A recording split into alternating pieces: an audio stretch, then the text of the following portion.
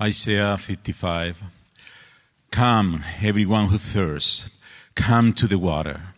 And he who has no money, come, buy and eat. Come, buy wine and milk without money and without price. Why do you spend your money for that which is not bread, and your labor for that which does not satisfy? Listen diligently to me and eat what is good, and delight yourself in rich food. Incline your ear and come to me here, that your soul may live. And I will make with you an everlasting covenant, my steadfast, sure love for David. Behold, I made him a witness to the peoples, a leader and commander for the peoples. Behold, you shall call a nation that you do not know, and a nation that did not know you shall run to you, because of the Lord your God, and of the Holy One of Israel, for he has glorified you. Seek the Lord while he may be found. Call upon him while he is near. Let the wicked forsake his ways, and the unrighteous man his thoughts. Let him return to the Lord, that he may have compassion of him, and to our God, for he will abundantly pardon. For my thoughts are not your thoughts, neither are your ways my ways, declares the Lord. For as the heaven are higher than the earth, so are my ways higher than your ways, and my thoughts than your thoughts. For as the rain and the snow come down from heaven, and do not return there, but water the earth, make it bring forth and sprout, giving seed to the sower and bread to the eater, so shall my word be that goes out from my mouth. It shall not return to me empty, but it shall accomplish that which I purpose, and shall succeed in the things for which I sent it. For you shall go out in joy, and be led for his peace. The mountains and the hills before you shall break forth into singing, and all the trees and the fields shall clap their hands. Instead of the thorn shall come out the cypress, instead of the briar shall come out the myrtle. And it shall make a name for the Lord, an everlasting sign that shall not be cut off. Thank you, Jose Pablo. Wasn't that beautiful with that Spanish accent? I love that. It's a great joy to be with you this morning for both Esther and me at this year's Missions Fest. We want you to know how much we cherish our partnership with College Church over many years, first in Ukraine and then in Czech Republic and more recently in the Middle East. Thank you for your partnership with us in the gospel over these many years. This morning we have the privilege of looking together at one of the great passages in the Bible on the satisfaction found in Christ alone. In fact, the call of God to all peoples, to all nations, to find their ultimate satisfaction in Him. So as we come to this passage, as we come to God's Word, please pray with me right now. Our Father in heaven, thank you for your Word. Father, we thank you that it's living, it's active. We trust that it will accomplish the purpose that you have for it. And I pray now that you would fulfill your promise, that your Word would accomplish your purpose in each individual life here this morning, for your glory and for the furthering of your kingdom. In Christ's name I pray. Amen. Well, almost 2 years ago, on Christmas Eve, 2021, our first and only grandchild was born, a little girl named Nina Marie. To say that we were excited would be an understatement. As photos and videos of little Nina have flooded our phone from our daughter, we can barely contain ourselves, from showing them to unsuspecting strangers who might meet us and ask about our family and say something like, not even suspecting what they're getting themselves into, but saying, do you have any children? What about grandchildren? And our hands are sort of itching as we reach for our phone, and we're like, oh, I just have a few hundred pictures here. Just take a couple of hours, I'm sure you wouldn't mind, to show them our granddaughter. Now I know why grandparents are so incorrigible. We're so in love with these little ones. We can't help but tell others about him or her. Well, this is a prime example of what C.S. Lewis, I think, articulated when he said, what we really love and value, we want to share with others. When something brings us joy, we want to tell others about it. And the telling of it, in some sense, completes the joy. That's especially true when we come into an experience, and it really is an experience, of Jesus Christ entering our lives. God's greatest gift, a relationship with God through Jesus Christ, the gift of salvation through him. And we see this in the excitement of new believers. The classic example that I always think of is a professional football player in the church that my dad pastored in the Atlanta, Georgia area. His name was Greg Brzezina. And I remember him giving his testimony at one of our youth group meetings. And when he was a college football player, he was sort of typical, I would imagine, college football player, drinking, partying, womanizing. And yet, as he says, there was a deep emptiness inside of him, a dissatisfaction with his life. Well, when he heard and understood the gospel, it transformed him. And he couldn't wait to tell others. And the first ones were his brothers. He came from a family of, big football players, and there were like 3 or 4 of them. I forget how many there were. But anyway, so the first thing he did was when he got his brothers together, he locked them in a room and said, you're not getting out of here until you accept Jesus as Lord and Savior. Needless to say, it didn't work. And needless to say, I'm not recommending this as an evangelistic strategy. The point is, the gospel is so good that when you truly understand it and receive it, you can't help but tell others about it.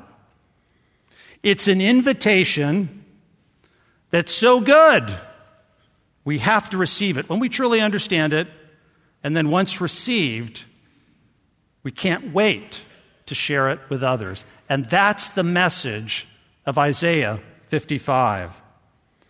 And I hope that we won't dissect this passage to death as we go through it, because it's so wonderful and so beautiful. And I'm just going to break it up into 2 sections. The first section, God's amazing invitation, verses 1 through 5, and then our appropriate response in the end of the passage. So first, God's amazing invitation. Come, everyone who thirsts, come to the waters. Come, buy and eat. He who has no money, come buy and eat. Come buy wine and milk without money and without price. Now, we know in the book of Isaiah, since chapter 40, the prophet Isaiah has been prophetically looking ahead to the time when the nation of Israel, or specifically the southern kingdom of Judah, would be in exile in Babylon.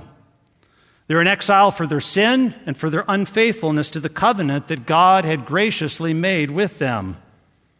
They're shattered, broken, feeling abandoned by God. But God wants them to know they're not forgotten, that His grace is greater than their sin, that His covenant love for His people is everlasting. There's hope. So chapters 40 through 55, these are some of the great chapters in the Bible. Beautiful, moving passages about God's love and grace and mercy to those least deserving. And it becomes clear as we go through these chapters that God's loving purposes will be mediated through a remarkable figure called the servant of the Lord, who will bring back the lost sheep of Israel, and he will serve as a light to the nations. In other words, he'll bring the light of the knowledge of the one true God to all nations. And even more than that, he will personally reconcile those separated from God through his vicarious substitutionary death. And we see that in Isaiah 53. It sort of comes to a climax in this passage. I'll just read one verse from Isaiah 53. He was pierced for our transgressions. He was crushed for our iniquities. Upon him was the chastisement that brought us peace, and with his wounds we are healed. And then it even predicts his resurrection. He shall see his offspring. He will prolong his days. By now, the emerging picture of this person in Isaiah is unmistakable. It's Jesus. Can't you see it? It's Jesus. That's why the early church called the book of Isaiah the fifth gospel, because so much of Jesus' life and ministry was interpreted by the gospel writers as a fulfillment of Isaiah's prophecy. So Isaiah 55 represents the gospel call. Come, everyone who thirsts. It's a universal call. And he who has no money, come, buy. The paradoxical buying without money means it's free for us because the price was paid by Jesus on the cross. His vicarious death in chapter 53 makes the gospel call possible in chapter 55. So we buy without price what we need. That which most will nourish us and refresh us spiritually. So he includes wine and milk along with water. This is what we most need spiritually. This is the living water that Jesus promised to the Samaritan woman at the well in John 4. It's the water that Jesus offers to all people in the last chapter of the Bible. These are almost the last verses in the Bible. Jesus speaking. Here's the invitation. Let him who is thirsty come. Let the one who desires take the water of life without price. Praise God. It's a universal invitation to meet a universal need. The God-shaped hole inside everyone that only he can fill, and only through Jesus Christ.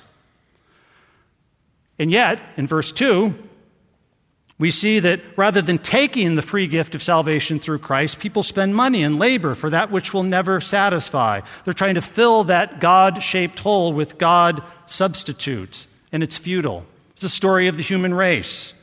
Regardless of religion or lack thereof, every single person in the world understands this deep longing that only the one true God can fill. One day, as my wife Esther was getting on the metro or the city train in the city in the Middle East where we were, she sat down next to a young Muslim woman. And the woman turned to Esther and asked, "Have you found the purpose of our existence? And if so, would you talk to me about it?" Now, I just have to say, this doesn't happen every day there. It doesn't happen every day in Wheaton either. But Esther had been praying that the Lord would give her an opportunity to share the gospel. And so for 20 minutes on the metro, she shared with her. She was very open and said, "Well, everything I have to say to you comes from my Christian worldview because I'm a Christian." She said, "That's okay." And so Esther shared for 20 minutes and then for 40 minutes more over tea. You see, she was disillusioned with her religion. She found it unsatisfactory in answering her deepest questions. This is a reminder that even in places apparently most resistant to the gospel, people are thirsty. They're longing for the satisfaction that only Jesus can provide. They're open to the gospel, friends. They are, all over the world in the most resistant places. And so the invitation goes out urgently, yet lovingly. Listen diligently to me. The Lord is almost pleading. Listen diligently and eat what is good. Delight yourselves in rich food. Incline your ear and come to me. Hear that your soul may live. The Lord is drawing people to himself with this invitation. Notice it's rich food. This is no soup kitchen. This is the best of all foods. It's what our souls need to live. And then in the last couple of verses here in this passage, God is bringing people to every nation into the eternal covenant made with David. In other words, with the Messiah. It's fulfilled through the Messiah, Jesus Christ. It's an everlasting covenant. It's an everlasting kingdom.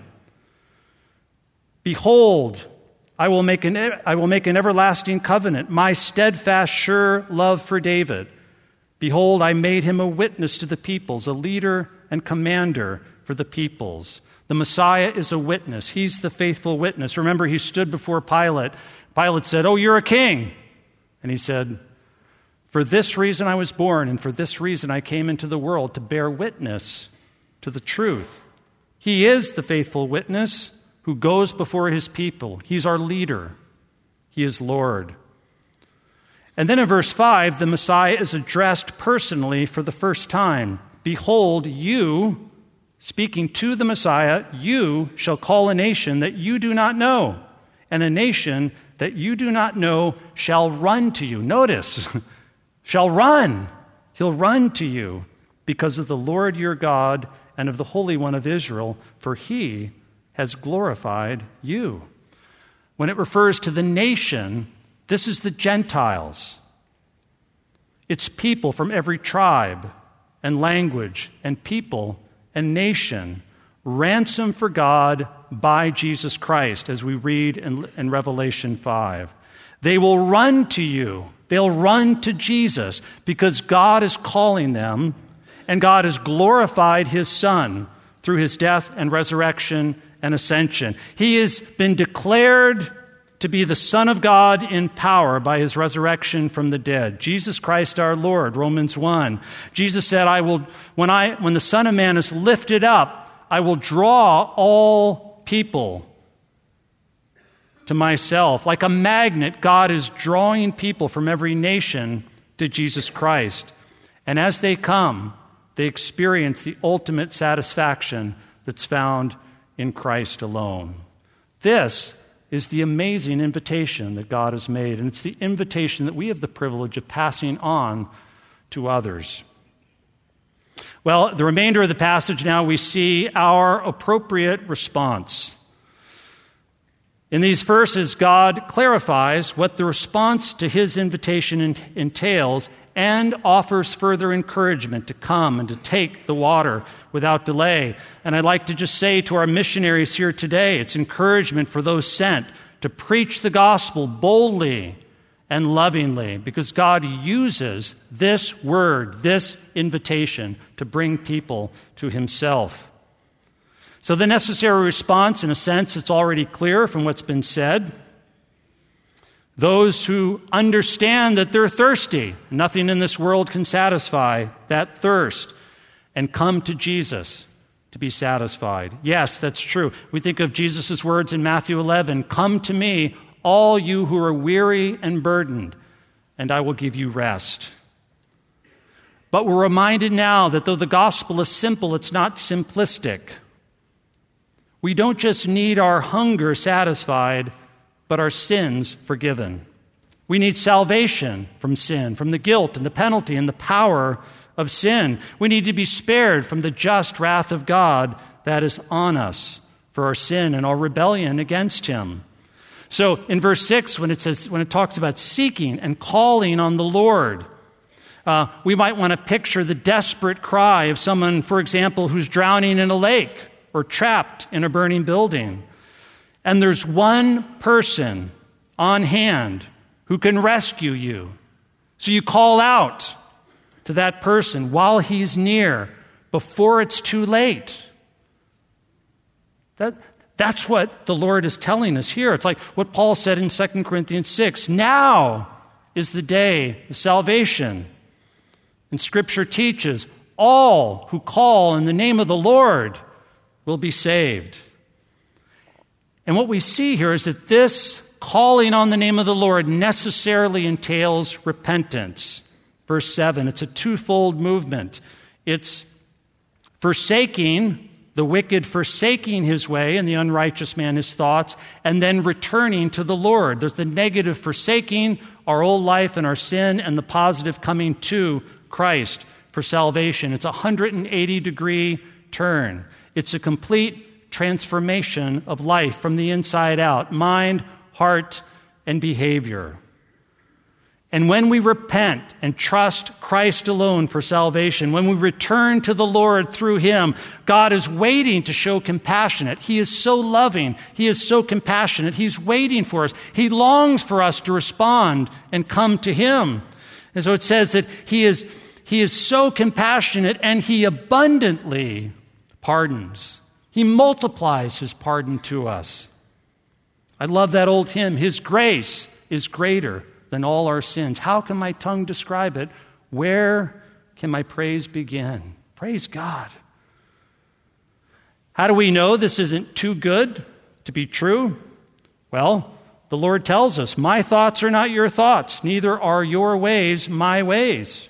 As the heavens are higher than the earth, so are my ways higher than your ways, and my thoughts than your thoughts. We can't measure the distance between heaven and earth, nor can we measure the distance between our thoughts and ways and God's. All over the world, including the Muslim world, people have a conception of God's mercy, the fact that He forgives. But there's no assurance of salvation. Their picture of God is like a bigger, more powerful version of ourselves. Like us, He can be arbitrary and vindictive. But praise God, He's not like us. That's what He's telling us. He's not like us at all. He's the Holy One of Israel. This is the term that's been used throughout the book of Isaiah. The Holy One of Israel, who's high and lifted up, as Isaiah saw in Isaiah 6. He's high and lifted up. He's holy. He's the Lord. He's the King. Infinitely above us in holiness. There is no way that we can get to Him through our good works or our religious rituals. God had to come to us. He's infinitely loving and compassionate, and He loved us so much that He sent His only Son to live the perfect, sinless life we could never live, and then to die the death that we deserve on the cross to pay the penalty for our sin. And then He rose for our justification. It's because He's not like us that we can be saved. And how do we know this message is true? Well, He even covers that. He says, verses 10 and 11, for as the rain and the snow come down from heaven and do not return there, but water the earth, making it bring forth and sprout, giving seed to the sower and bread to the eater, so shall my word be that goes out from my mouth. It shall not return empty, but it shall accomplish that which I purpose. It will succeed in the thing for which I sent it. We watch how that works, how the rain has been rain the last couple of weeks. I've been watching the grass because, I have to mow it. And it's amazing how fast it is. The rain comes, and then grass comes up. Now, we know this happens, but it's really amazing, But if in this temporal, physical world it's like that, how much more God's Word? We tend to think of God's Word as sort of insubstantial or something like that. It's not true. It's far more powerful even than the rain that produces the grass and the flowers and the plants. Friends, it's God's Word that created the universe. God's Word is powerful. And we read that it's God's Word that enters people's hearts to recreate them, to regenerate them. It's the light of the knowledge of the glory of God in the face of Christ that shines into people's hearts and changes them from the inside out. It's the power of God's Word applied by God's Holy Spirit that changes us.